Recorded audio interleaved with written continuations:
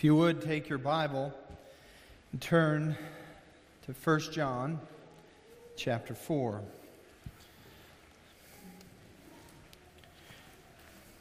This is a joy to be here and together around the Word of God again today with you. If you're a first-time guest with us, we're certainly delighted that God's providence has brought you here. And if you don't have a copy of God's Word, there is a copy of the Bible in the seat in front of you. Unless you're in the balcony, then you have to come down here and get one. That's our gift to you. We could think of nothing greater to give you than God's Word. It's also a joy to come this morning, isn't it? And to be reminded that Christ is ruling and reigning on our behalf at this very moment at the right hand of the Father. It's a joy to be called, as John does here under the inspiration of the Spirit, to love one another as we ought to love one another. Ultimately, this is the weight of what's being written in all of chapter 4. Loving the church is something that is important because love is of God. No one has love apart from Him, and everyone that loves truly is born of God. Everyone who loves knows God. That is the test that we considered. Last week we considered both the objective and the subjective components of the faith, that there are those elements to the Christian faith that are objective, the truths that have been delivered once for all to the saints through the apostles and the prophets. And then there is the subjective application of those truths into all of our lives and into our practice. And so what we have to come to the conclusion of in all of those things is that our love one for another is dependent upon the objective reality of the Word of God. Anyone who would dare stand up and say theology, doctrine does not matter is making a public declaration that loving anyone in this life has no meaning at all. And we don't think in those terms.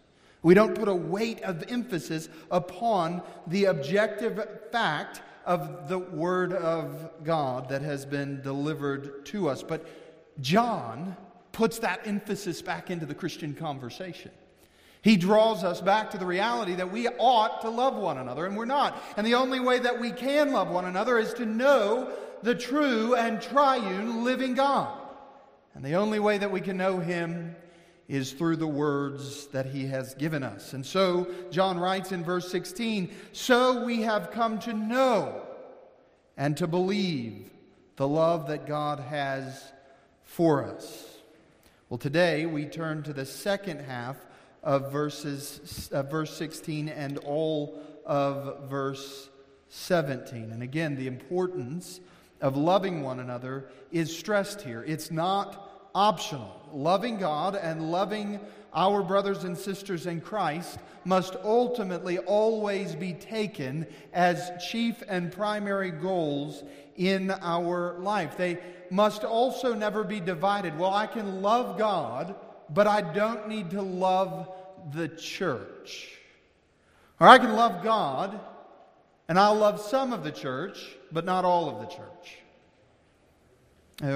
Jesus responded differently when He asked about these weighty matters of the law. In Mark chapter 12, I remind you again, question is, which commandment is the most important of all? And Jesus answered, the most important is, "Hear, O Israel, the Lord our God, the Lord is one. And you shall love the Lord your God with all your heart, with all of your soul, and with all of your mind, with all of your strength. And the second is this, that you shall love your neighbor as yourself. There is no commandment greater than these." And we must take those realities together. John shows us that here and in everywhere in the New Testament, that is a reality for the Christian life. That we must know God and we must love God and we must love our neighbor. What John is doing, I remind you, is teaching us about the great doctrine of assurance in this passage. And all of the other component constituent parts point back to that doctrine of assurance. There is ultimately no having assurance of our salvation if we live a life refusing to love the body.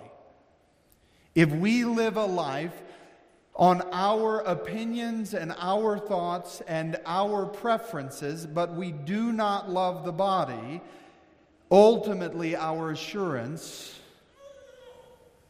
will be undermined. Remember, John is old at this point in his writing.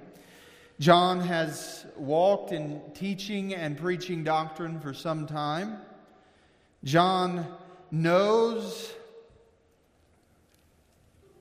that the church has been comprised of people bought by the blood of Christ, purchased and renewed by the Spirit of God, and ultimately because of the will of the Father. The church to John in his old age, as he looked out and saw all of the political rancor, and he saw all of the civil unrest probably, and all of the different relational discord, he looked away and he beheld in his mind, no doubt, the years of being in the body of Christ. And in his heart, he must have marveled at this body of believers that God had called together. And he understood and knew from the Gospels that the gates of hell would rage against these precious people, against the church of the living God. But he also knew that hell would not prevail.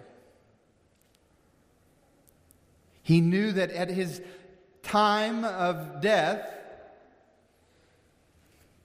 that the church was going to be continuing in a world that lies in the power of the evil one. That these people that he loved so much were not in for an easy ride. That following Jesus didn't mean that you were going to have everything on easy street, just comfortable, cool, calm, the way that you want it. John understood the reality that there were going to be heresies hurled at the church. And there were going to be antichrists that would proliferate throughout the centuries and seek to undermine the assurance and the veracity of the faith. John understood that all hell was going to come against the church, and she would be weak if not for her grounding in the assurance and the joy of the fellowship that she has with the true and triune God. And that is why John writes to us. The old man wanted to bring us comfort. He's not just unloading on us a bunch of legalism. He's seeking to encourage, remember the faith that you have. Be assured that you actually belong to Jesus because you see these realities playing themselves out in your life. This comfort wasn't just rooted in materialistic things and worldly things. I love this quote by C.S. Lewis, our dear brother. He says, "I didn't go to religion to make me happy. I always knew that a bottle of port would do that." If you want religion to make you feel really comfortable, I certainly don't recommend Christianity. The brother had read the book. So the question is, where is it that we will get our comfort from in this life? And John answers in these verses that we'll read together, if you would stand, as we do honor the reading of God's Word. John writing about our love one for another, as an evidence of our being in the faith and a grounds for the assurance that we should all take comfort in. Beloved, let us love one another, starting in verse 7. For love is from God, and whoever loves has been born of God and knows God. And everyone who does not love does not know God, because God is love. In this, the love of God was made manifest among us, that God sent His only Son into the world, so that we might live through Him. In this is love, not that we have loved God, but that He loved us and sent His Son to be the propitiation for our sins. Beloved, if God so loved us, we ought also to love one another. No one has ever seen God. If we love one another, God abides in us, and His love is perfected in us. By this we know that we abide in Him and He in us, because He has given us of His Spirit. And we have seen and testify that the Father has sent the Son to be the Savior of the world. Whoever confesses that Jesus is the Son of God, God abides in him and he in God. So we have come to know and to believe the love that God has for us. And here we are in our verses today. God is love, and whoever abides in love abides in God, and God abides in him. By this is the love perfected with us, so that we may have confidence for the day of judgment. Because as He is, so also are we in this world. Would you pray with me? Father God, we come before You, trembling at the reality and the weight of these words, knowing that it is only through the blood of Christ that we ever have a hope of living a loving life. Father, we are so thankful that You have set Christ before us, that He has atoned for all of our sin.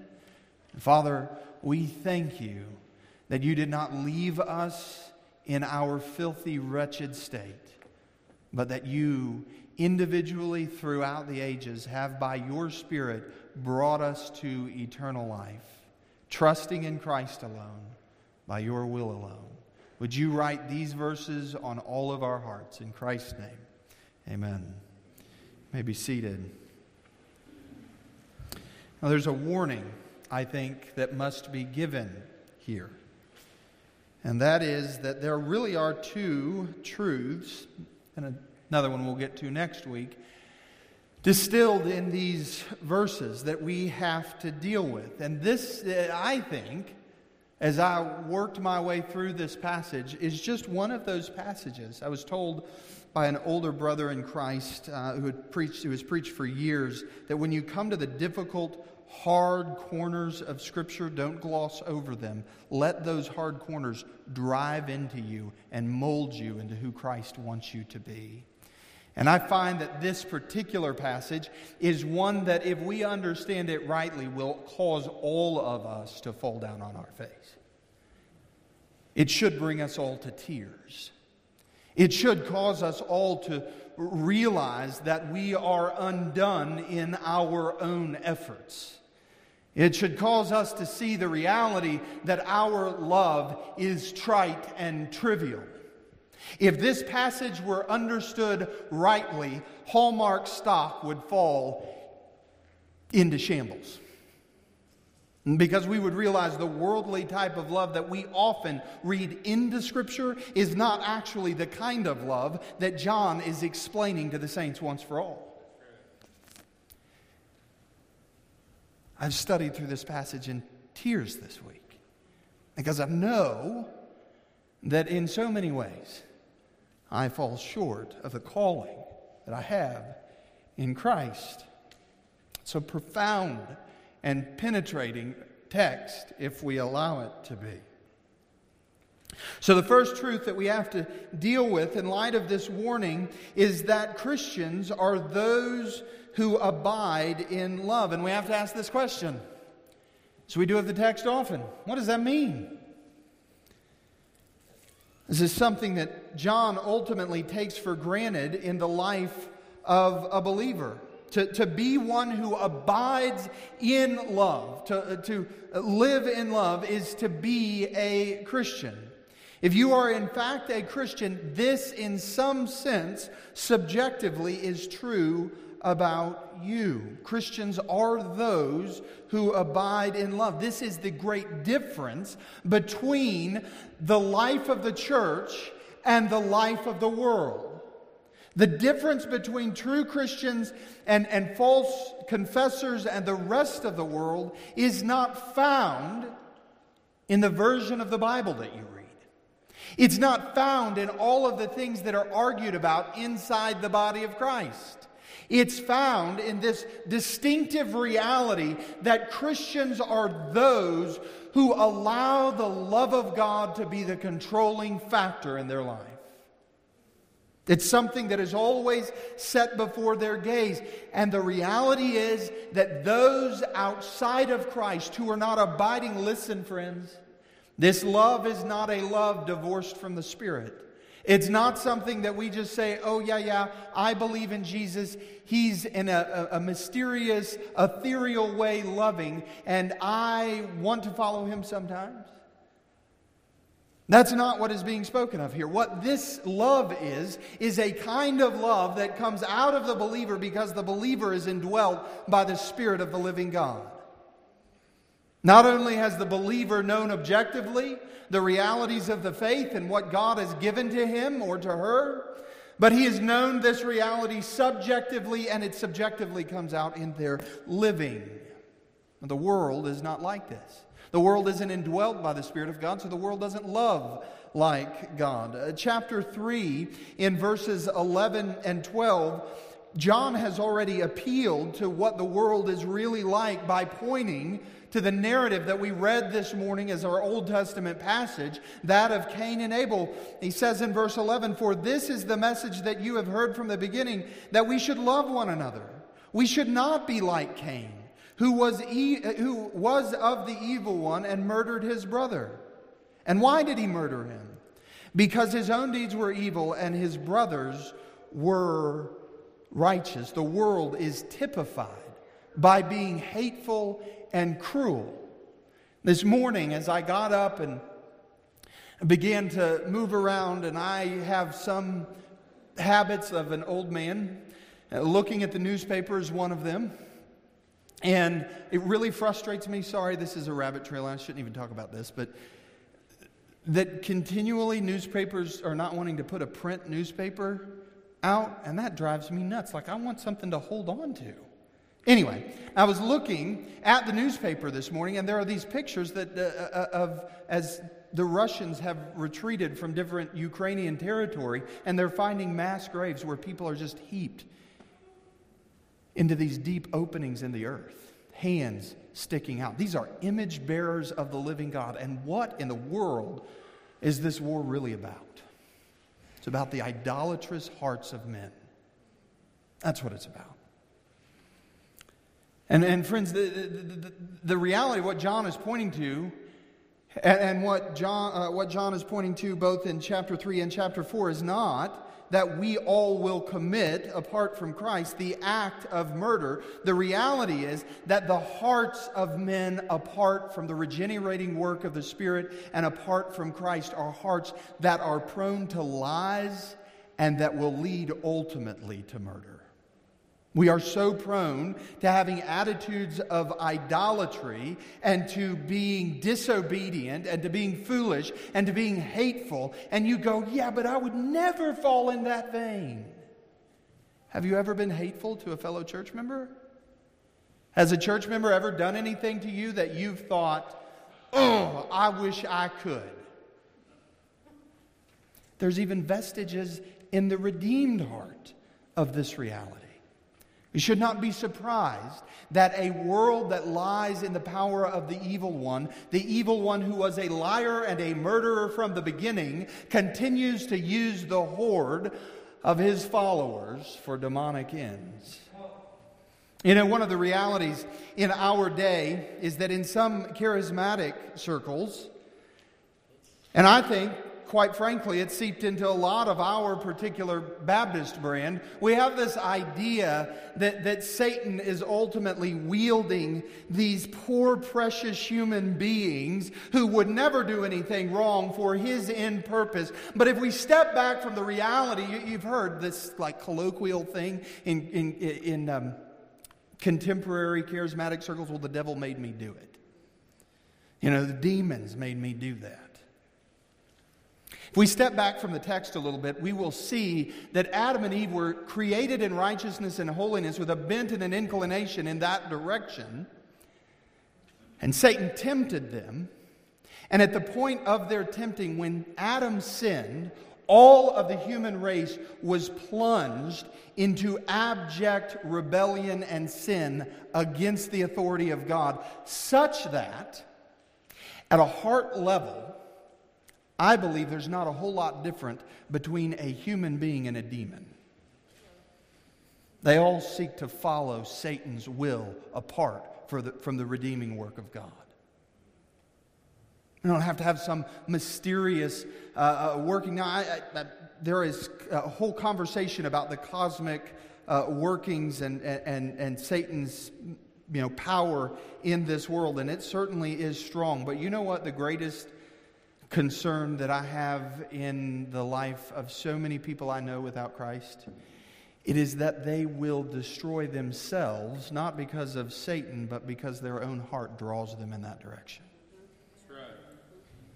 We find in the Bible these passages, this isn't the point of the text, so I'll get back, but we find in the passages all throughout Scripture the hardening of men's hearts. Well, the question is, how are men's hearts hardened? And the answer to that question is they're just given more freedom. And naturally, we will self-destruct. We are our own worst enemy. We are tempted out of our own heart. That's what really Paul is telling Titus in Titus chapter 3 about how the reality of the world to come and the world that is. Remind them, he says, to be submissive to rulers and authorities, to be obedient, to be ready for every good work, to speak evil of no one, to avoid quarreling, to be gentle, and to show perfect courtesy towards all people. For we ourselves were once foolish, disobedient, led astray, slaves to various passions and pleasures, passing our days in malice and envy, hated by others and hating one another. But when the goodness and loving kindness of God, our Savior, appeared, He saved us, not because of works done by us in righteousness, but according to His own mercy, by the washing of regeneration and renewal of the Holy Spirit, whom He poured out on us richly through Jesus Christ, our Savior. Now, why did Paul have to write these words? Because by nature, apart from that regenerating work of the Spirit of Almighty God, we are all murderers. When the goodness and the loving kindness of God our Savior appeared, things changed. Christians are different. And increasingly we grieve over the reality of how our hearts are prone to sin against others around us. And we grow in our love one for another, in the body in particular, but then also in benevolence to the world around us. Christians are characterized by love. I think I've shared this with you before, but as a 16-year-old boy, I grew up in the fantastic state of Missouri. All kinds of culture in that place. And I was really largely impacted by my grandparents and great-grandparents. And my great-grandparents listened to a guy that some of you will know. Many of the younger people in this room, my age even, will go, who? Jerry Clower from Mississippi. And he always had this phrase. He talked about he and his wife having a home where Christian love is. And I can remember struggling with, what does that context really mean? It means what John is writing about here in this passage. The Christians are those who are characterized by abiding in love. And so a working definition of abiding in love is that we love God and we love others. When we look at the Great Commandment and we compare it with this text, it has to mean that abiding in love is that we aim to love God by knowing Him and surrendering to His will and living our lives before Him. And we also abide in love by showing that love one to another. John drills this down for us in one phrase at the very end of verse 17. So we have heard in verse 16, that God is love, and whoever abides in love abides in God, and God abides in him. And then we're given a distilled understanding of what that means in this phrase at the end of verse 17. As He is, so also are we in this world. What this passage teaches us is that Christians are those who are as He is. He is love, and so they abide in love. Now, there is this argument that I think is nonsensical over who is being spoken of in the word He in this passage, as He is. And theologians go in different directions. Well, He is the Son, or He is the Spirit. That is who is being talked about here. I think where I land on that particular issue in this text is this: does it really matter? Because what we're talking about is an essence, a nature, a characteristic. And the reality is that those who have seen the Father, or have seen the Son, have seen the Father. And that both, all three in the Godhead, are same in their divine nature. And so the answer to the question is this: yes. It's speaking about God in all of His glory, and as He is in the eternal world, so should we be, so ought. I'm going to tell you right now, if the word ought were not just a few verses earlier than these, I wouldn't be up here this morning. Because the weight of this reality is that, Sarah, you and I ought to love one another in the same way that God is demonstrating love from the heavens. What a fantastic thing to think about. We are the same in this world as He is in the heavens. Now do you see why I said we should all kind of duck? That I felt like there should be a warning. As He is in His nature, in eternity, in heaven, in glory, so we should be in this world. So what does this mean practically? Well, if you remember Jesus speaking, He gives us the practical reality in Matthew chapter 5. But I say to you, love your enemies and pray for those who persecute you, so that you may be sons and daughters, so that you may be sons of your Father who's in heaven. For He makes the sun to rise on the evil and on the good, and He sends rain on the just and on the unjust. The question is, what is God's eternal attitude towards men? Now, the modern church would just say blanketly, well, He loves everybody. And there is truth in that. It's truthy. But we should be very careful when we are talking about the love of God towards a world that is in the hands of the evil one. You see, there's really three ways that historically theologians have been able to break down the love of God in a way that we would helpfully understand how God interacts with the world. And that are the categories are these. One, His love of benevolence, and that is that God has a kind disposition, a benevolent attitude to all of humanity.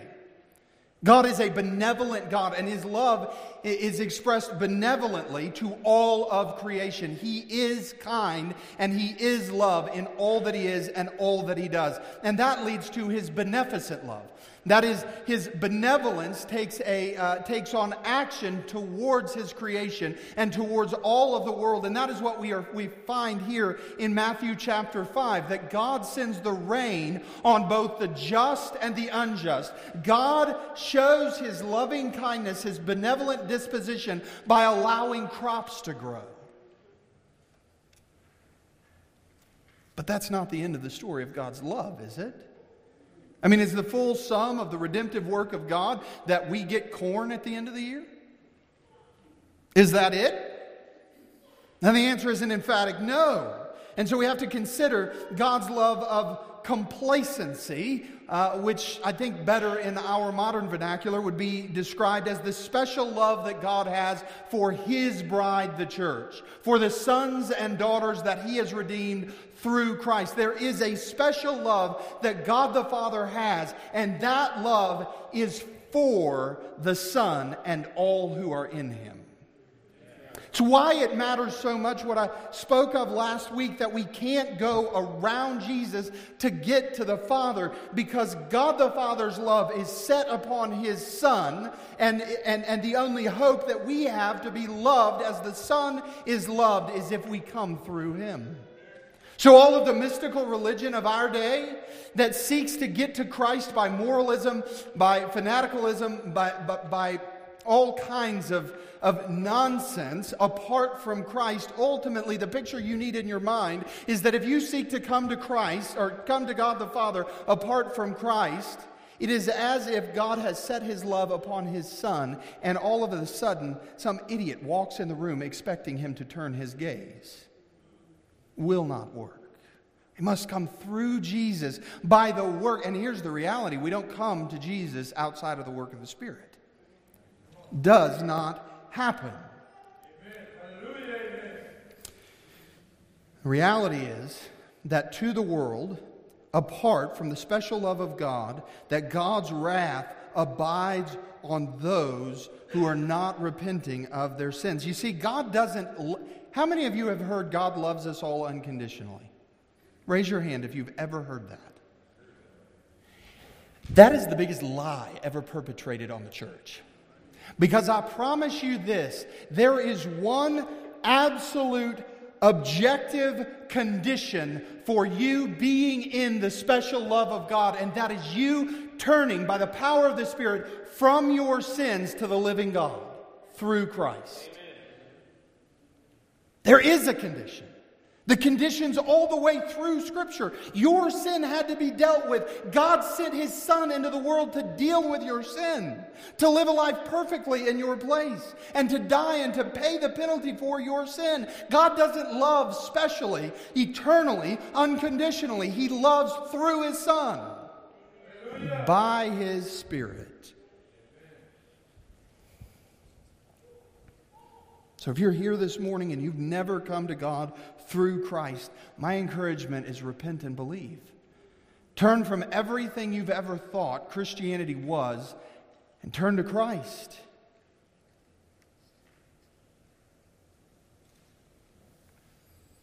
Ultimately, this means our attitudes towards other people in our working out practically love this morning is not determined or controlled by who they are. God's love is not determined by us. Can we all say amen to that this morning? That God's love for His church is not determined by the reality that we are lovable people. And isn't this the core of the gospel? That we are not individuals who were lovely, who were acting kindly, who were caring for our neighbor. No, the core of the gospel is what Titus has already said to us this morning, and that is, for we ourselves were once foolish, disobedient, led astray, slaves to passions and pleasures, passing our days in malice and envy, hated by others and hating one another. And it was only when the goodness of the loving kindness of God appeared into our lives that we changed into something different. This is the meaning of the cross, that Jesus came into a world and came to His own people. Individuals who think humanity is really pretty good need to take a hard look at Scripture. When Jesus comes down from the throne of heaven, He condescends to man and He comes to save His people. What do they do to Him? They murder, because that's who they are apart from Him. We're not lovable people. Jesus was not taken aback or wasn't surprised by any of this. He understood the character of those that He came to save. He understood that they were not lovely people. And yet, because His Father had set His love upon them from the foundation of the world, He came for their ransom. God's love is not controlled by us, by what we think or what we say or our attitude. God's love is constrained by His omnipotent will. And we should be thankful for that this morning. It means that we are to look at others and forget ourselves. That is the reality of the gospel. Loving doesn't become conditioned upon the person we're trying to love. And I think there is this important reality that we need to be reminded of as we're dealing with this passage, and that is that saved and unsaved, every human being bears the image of God. Every individual who is born into this creation even in Adam, bears the image of God. And so when John calls us to love one another and to love in a benevolent fashion all who are in the world, we don't look at people in their sins and love them with any of that as a regard. We look at them and we remember God breathed life into this person. His image is in them. And no matter how far they go in their own self-destruction, that particular image of God still remains in them, and it deserves my love and my affection.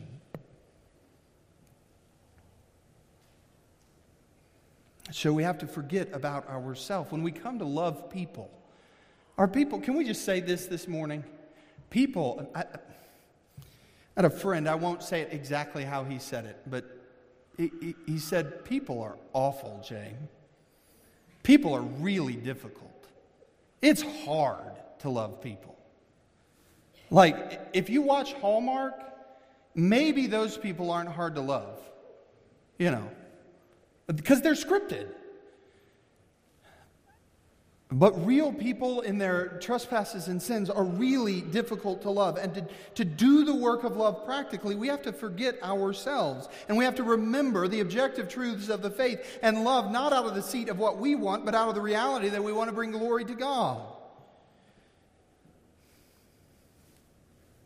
It means that we have to see people not as their problems, but we have to see people as souls. We have to see people who are sold under sin. We have to be aware of their lost state. One of the things that is alive and well in the church, and in my own heart in a certain degree, is this kind of contempt for people who are outside the body of Christ. Like, well, they're sinners. So were you. But the loving kindness of God appeared. And that loving kindness can appear in anyone's life, in any moment. And so the way that we respond to sinners is not to scoff at them, but to proclaim the gospel to them in the love that we have for them. And to constantly pray that they would turn in repentance and faith by the power of the Spirit of God. We should have compassion upon them in their particular state. Holding to the doctrine of total depravity does not mean that we look at humanity and say, well, that's a lost cause. It means we look at humanity and say, apart from the work of the Spirit, that's a lost cause. But the Spirit is alive and well, and we've been told in 2 Peter that if we're still sucking air this side of glory, it is because God is still redeeming His people for His glory. Talk about fuel for loving people. If we love people in this life simply because of what they will bring to us, we will fall down on our face. But if we love in light of glory, in light of the reality that God is doing His work and He may use us as an instrument in that work, it lightens the load in seeking to love people who are difficult. And when we do this, when we love one another inside the body of Christ, I had the joy of talking to someone this week and being able, both of us mutually, to confront some sin in our respective lives. And at the end of that conversation, there is something that happened that I can't get over, and I hope I never will, and it's this: I forgive you. And to be able to say to one another inside the body of Christ, all of these things are under the blood now, and they will be mentioned no more. We're not just taking down notes of how we've offended one another, and I will love you when you behave the way that I want you to behave. No, rather we are to move in the direction of people because we see that they bear the image of God. And then we are to love them in forgiving them when they turn from their sins and offer that forgiveness. Must never think also of love, and I think this is the greatest problem with love in the Christian context, is we think of the love of God as something entirely passive. Just like something that God feels towards us. That God looks down and He goes, boy, I love those people. Look at them. They're murdering each other by the dozen. I mean, abortion is just through the roof. They slaughter their own children. And passively, I'm just going to dole my love out on all of them. That's not the love of God. And I can tell you that under the authority of the Word of God, because here in this chapter we are told that God sent His only Son into the world. God's love is active. God deals with sin. He takes His steps out of glory into creation to confront sin and to push back at sin and to redeem a people for His own glory.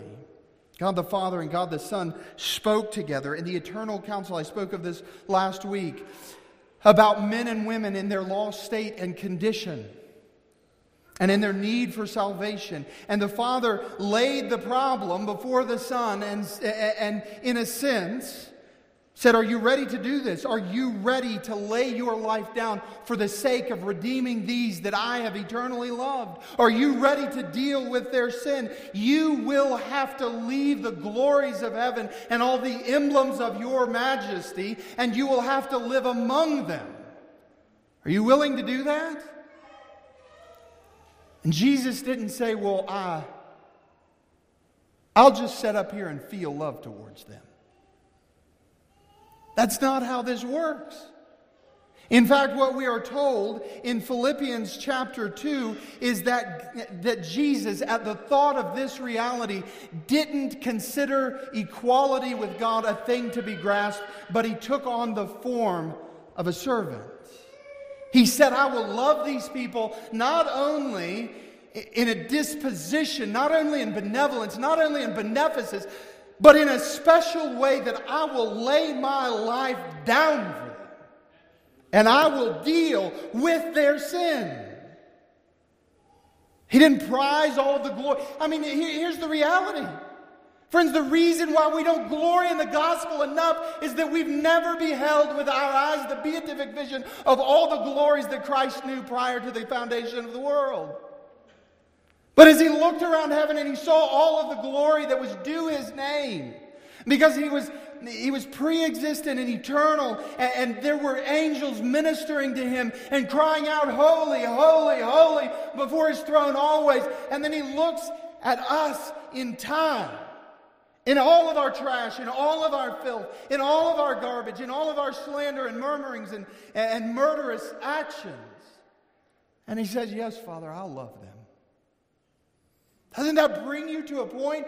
Glory in that gospel, beloved. He didn't count equality with God a thing to be grasped, but for the glory of God, He laid down His own life to love us well. And you know what Paul says in Philippians? Let that mind be in you. The way John says it here is this: as He is, so we are in the world. What do we do, church, when we are maligned, when we are misunderstood, when we're misrepresented? Do we think of our rights? Do we assert our position? Do we point the finger and say, I should have been treated differently? Not if we have this mind among ourselves. We should love one another and humble ourselves. In that same passage in Matthew chapter 5, verse 46, immediately after, Jesus reminds of the beneficent love of God in sending the Son on the just and on the unjust. He says this: for if you love those who loved you, what reward do you have? Do not even tax collectors do the same? If Christian love is just kind of a benevolent charity to all in a way that we smile and wave, but in our hearts we really hate people who don't act the way we want them to act and they don't do the things we want them to do, we've missed the entire point of the gospel. Because we're called to love in a benevolent way to every person, regardless if they are our friend or our enemies. Love your enemies, Jesus says. Pray for those who persecute you, so that you may be sons of your Father who is in heaven. Jesus says it that way. John says it as He is, so are we in this world. Now let's emphasize the second principle quickly. First, we were talking about abiding in love. Now, I want to change the emphasis not to the in love, but to the abiding portion of what is spoken of here in verse 16. And what does this word abide mean? Well, first, it means that this is a settled position in our life. It's not temporary, it's not transient, it's not fleeting, it's a settled position. Psalm 91, verses 1 and 2, you'll remember these. Speak and use these kinds of abiding terms. He who dwells in the shadow of the Most High will abide in the shadow of the Almighty. I will say to the Lord, my refuge and my fortress, my God, in whom I trust. Abiding means remaining, being in this state continually. The man who is a Christian, who abides in love, treats love as though it were his home. It's just the natural setting. It's the place. It's what surrounds us. And it's not something that changes constantly. And I think first and primarily what we have to see that as being in our life is that we abide in love by looking to Jesus. We abide in love in a dark and fallen world, knowing that all hell is breaking loose around us, but that we are of God. That there has never been a point in our existence as Christians after our salvation that we can't run to God and find Him to be loving and gentle and kind to us. And we abide. We know we need that kind of love. We're not abiding in our own religious goodness. We're not abiding in our own ability to please God. We're not abiding in our own righteousness. Our only hope for glory is that we're abiding in the love of Christ.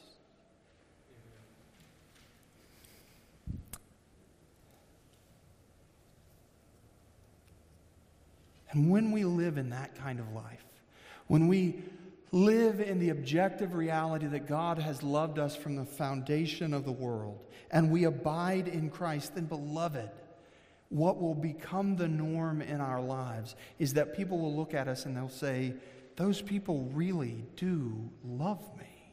They do really show benevolence. They really do show charity. As He is, so are we in this world. Aren't you thankful? I think one of the things that we have to see here is that abiding gives the sense of never changing.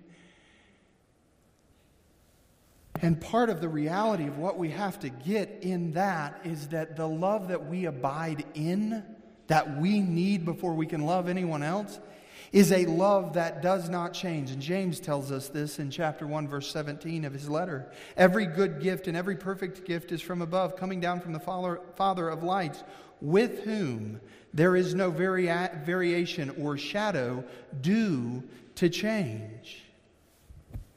Friends, aren't you thankful that the love of God, His kindness towards you as a Christian has not changed? I mean, not from the foundation of the world has it ever. There's never even been a hiccup in the love that He has for you.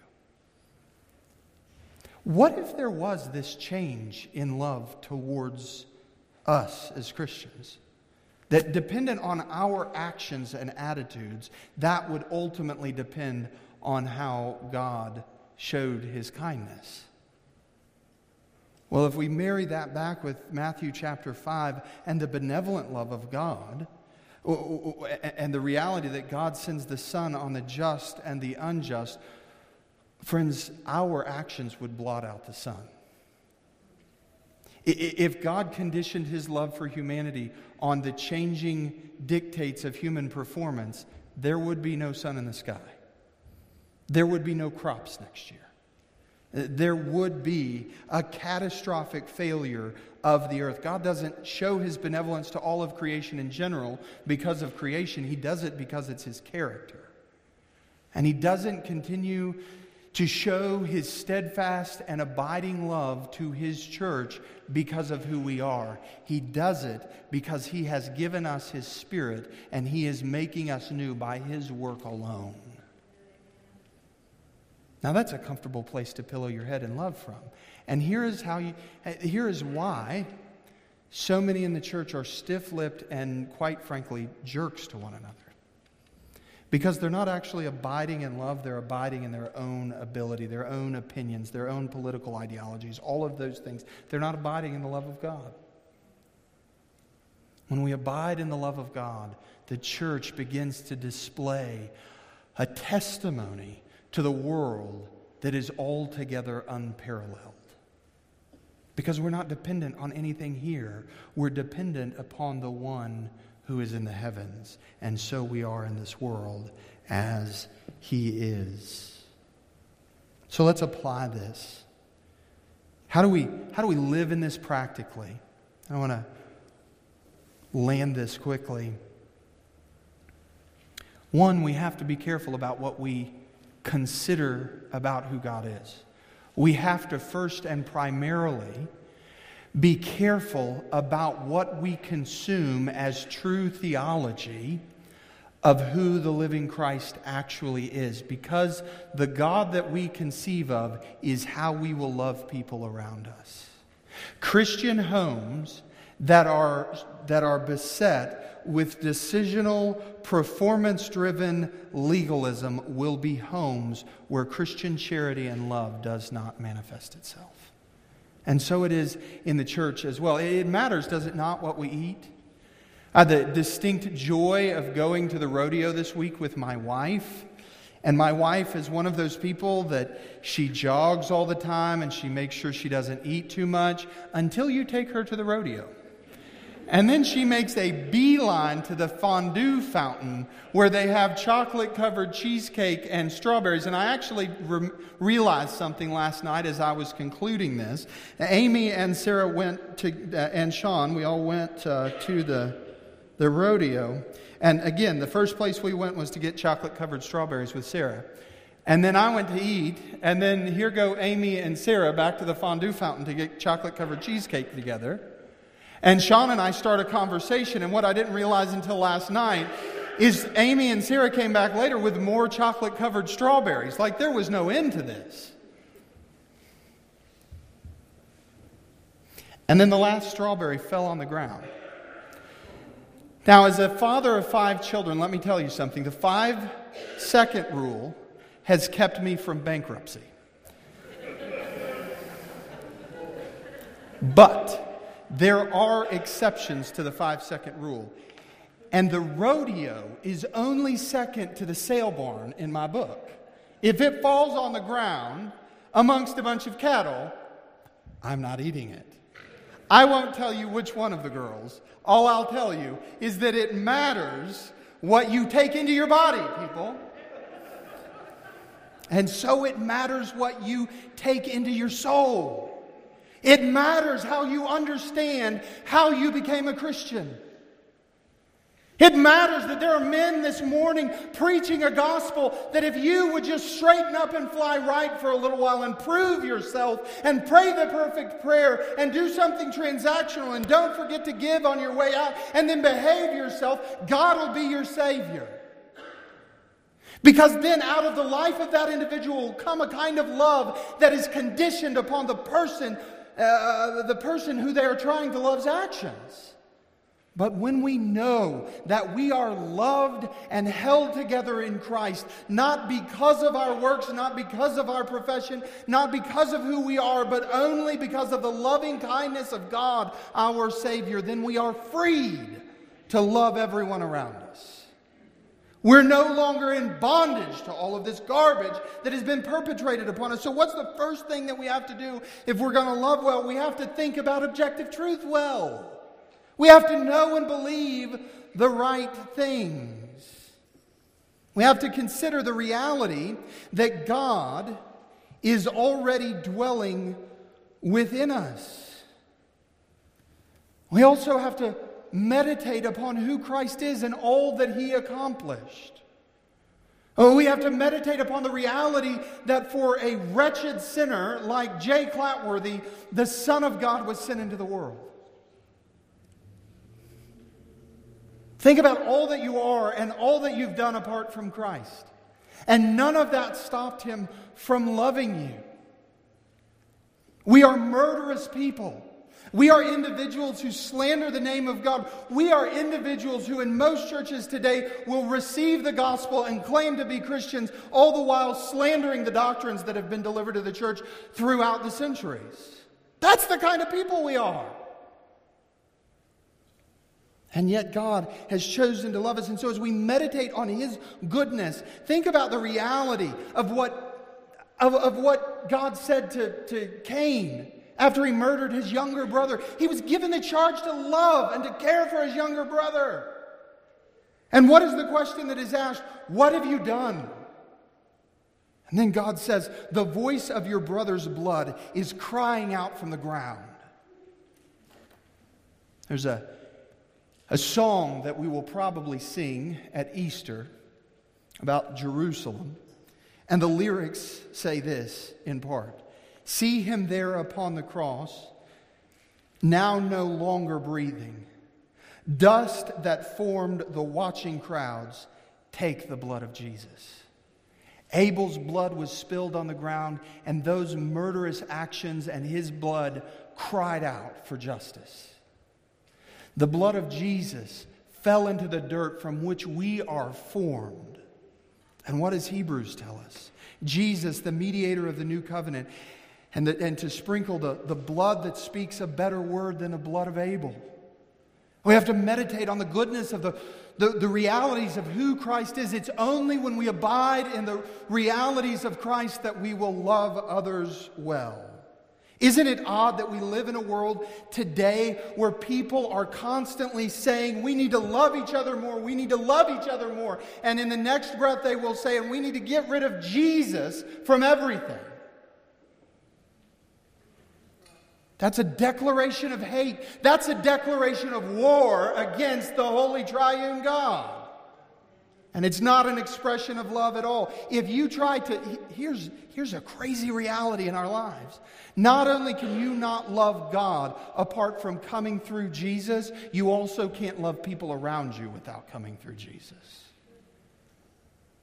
Without a deep, abiding commitment to Christ and abiding through the Spirit, resting in the Son, there will be no love that flows from your life.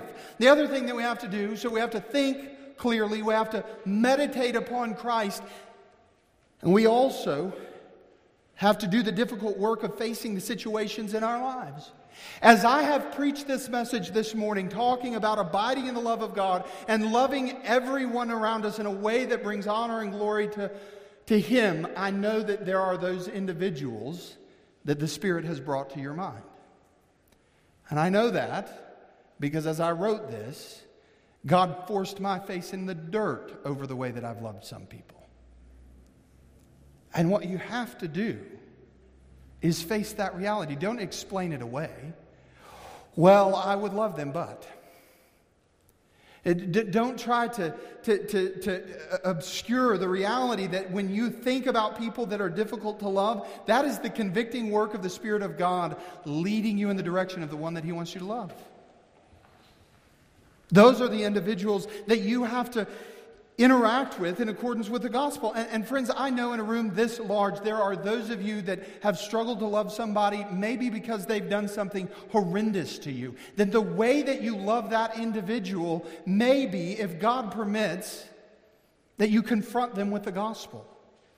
And explain to them that apart from the saving blood of Christ, the actions are ultimately against a holy God and they will be held accountable. And you hold the gospel out in a way that you love them and you beg them to come in repentance and faith, not to you, but to the living God.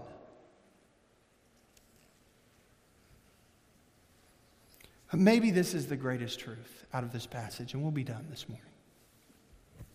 Knowing that to love well, we need to think well about the Lord. We need to meditate on all that He is and all that He has done. And we need to face the reality of the world around us as it is. Difficult and dark. And that's one of the freeing things about 1 John in my own life. Friends, it's the reality that John doesn't say, now love these pretty good people. He says, we are of God. They're all damned and in the power of the evil one. And if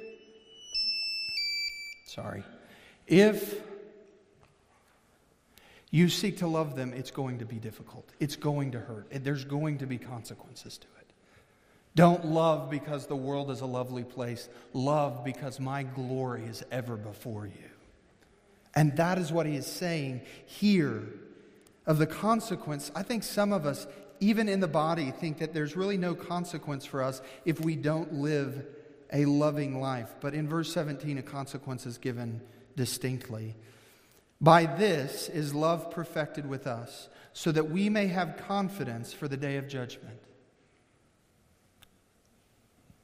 What John is saying is that